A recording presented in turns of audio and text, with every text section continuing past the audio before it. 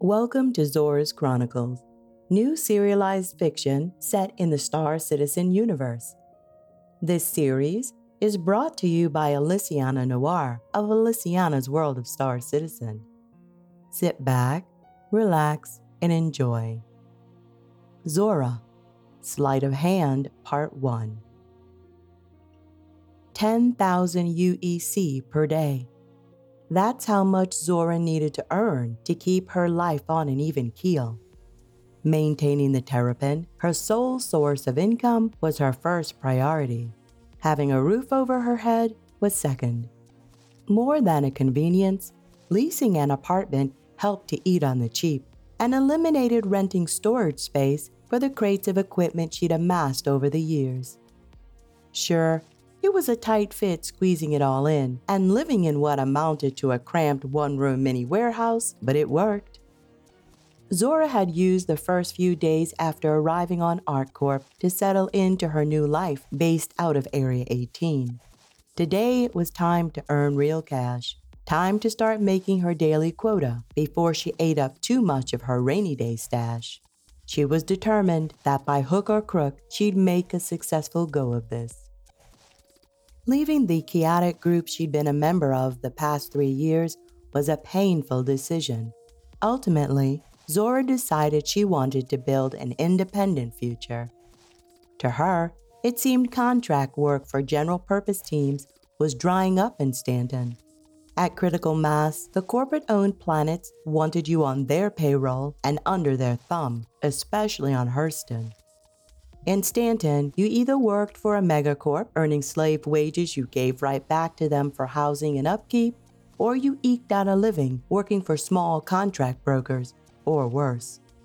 While the private brokers shelled out a higher pay and offered solo work with more flexibility, it was served with a side order of uncertainty. As a freelancer, no one owed you your next gig, plus some of the jobs were dubious at best. At least you decided on your own if you wanted to partake or not. Zora was prepared to do whatever it took to make this venture successful.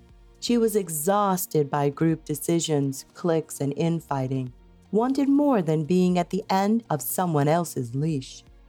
She had her moral scruples and whatnot. Nevertheless, she decided in advance that they'd take second place if it came down to it. Lounging on her narrow and thinly padded bunk, Zora's legs was slung across a box she used as a nightstand. She had her mother's liquid brown eyes, her father's full lips, broad nose, and pecan-colored skin. Dense coils with a hint of red were piled high on her head. She bit her lower lip. Stop thinking about it, she told herself. Parting on bad terms was their fault, not mine. Tapping on her mobi-glass, she grumbled, I've got a right to leave if I want to. Although she tried to minimize it, having to sever contact with the only so-called friends she had in the area stung. Zora sighed and returned to scanning through today's job postings. She'd invested in a mobile trade and development division account that allowed her to apply for contracts directly on her mobi-glass, a holographic tablet she wore on her wrist. There were many low-paying listings readily available for captains with hoopty ships. She'd have to string several of them together to make decent money, which wasn't ideal. It would take longer and cost more in fuel. Besides, she had a capable ship to captain. Her Anvil Terrapin, shaped and built as tough as its namesake, was in excellent condition. She'd purchased a bit above her capabilities, not having experience in recon or tactical exploration. For now, she'd use it for what she knew and grow into the rest. She muttered to herself, continuing to flip through the listings that only required minimal experience. These can be backups, enough of them that they'll be around for a while.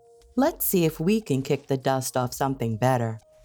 Already dressed and ready to roll, Zora wound her way through her haphazardly stacked crates of gear and belongings to head out the door.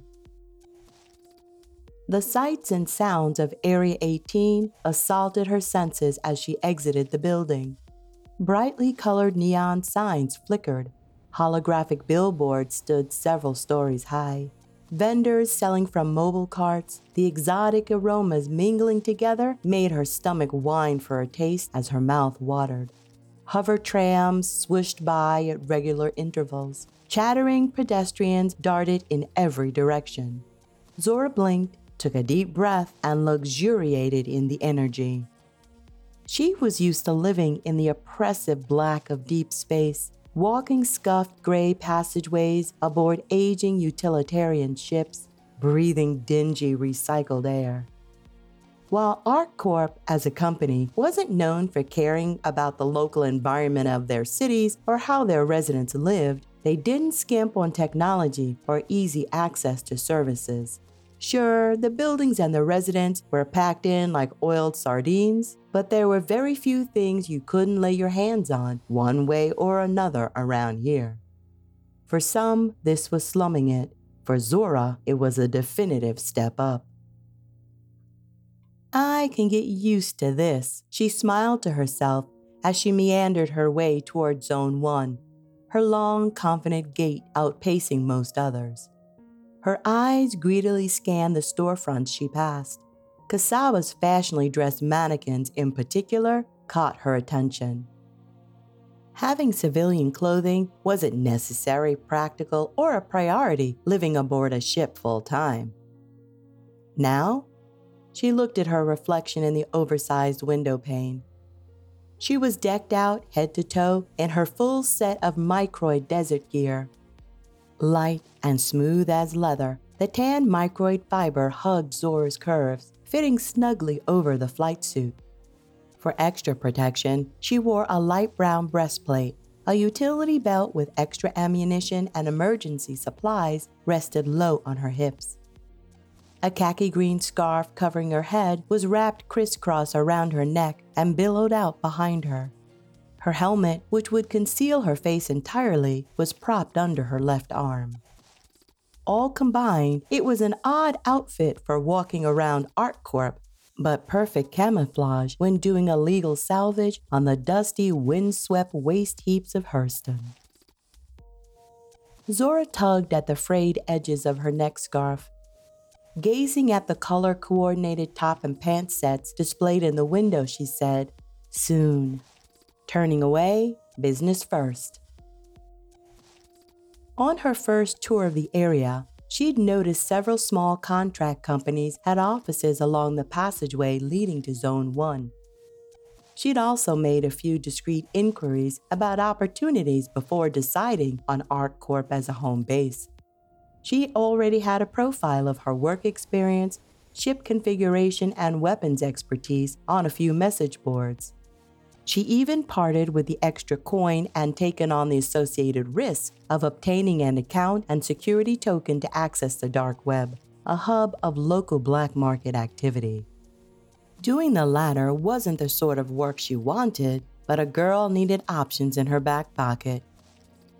Just as Zora entered the passageway leading to Zone 1, an alert sounded on her Mobi. It was a job posting from BIT, Bugley Independent Transport. She stopped to read the details. Damn, this looks good, she muttered to herself, but... Her voice trailed off. During her search for possible clients, Zora had come across Reggie, the owner of Bugley Independent Transport. BIT offered short-hop conveyance work that required light combat experience.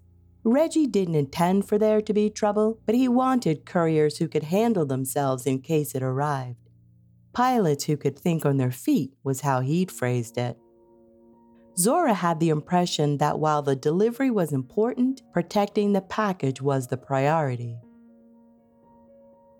She hesitated, torn between checking in with the brokers right here who might not even have anything versus racing off to BIT who had a job for sure. Zora scanned the windows along the dimly lit area. She could see lights flickering in a couple of the brokers' offices. Shit. She hadn't planned on her first contract being with BIT, but this new listing alert was among the highest paying. Could she scoff at an $8K job offering sent out to a limited list of contractors? No, she couldn't. At the very least, she should check it out. Let's see what's up. Zora made a U-turn and quickened her pace as she headed toward Bugley's spot. Bugley didn't have an office. He had spots, places you could find him during certain hours of the day. To know when and where, you had to have met him previously and have been given a cipher to decode his location, which he artfully buried in his job postings. Based on this one, Bugley was near the center of the Area 18 Plaza. To be continued.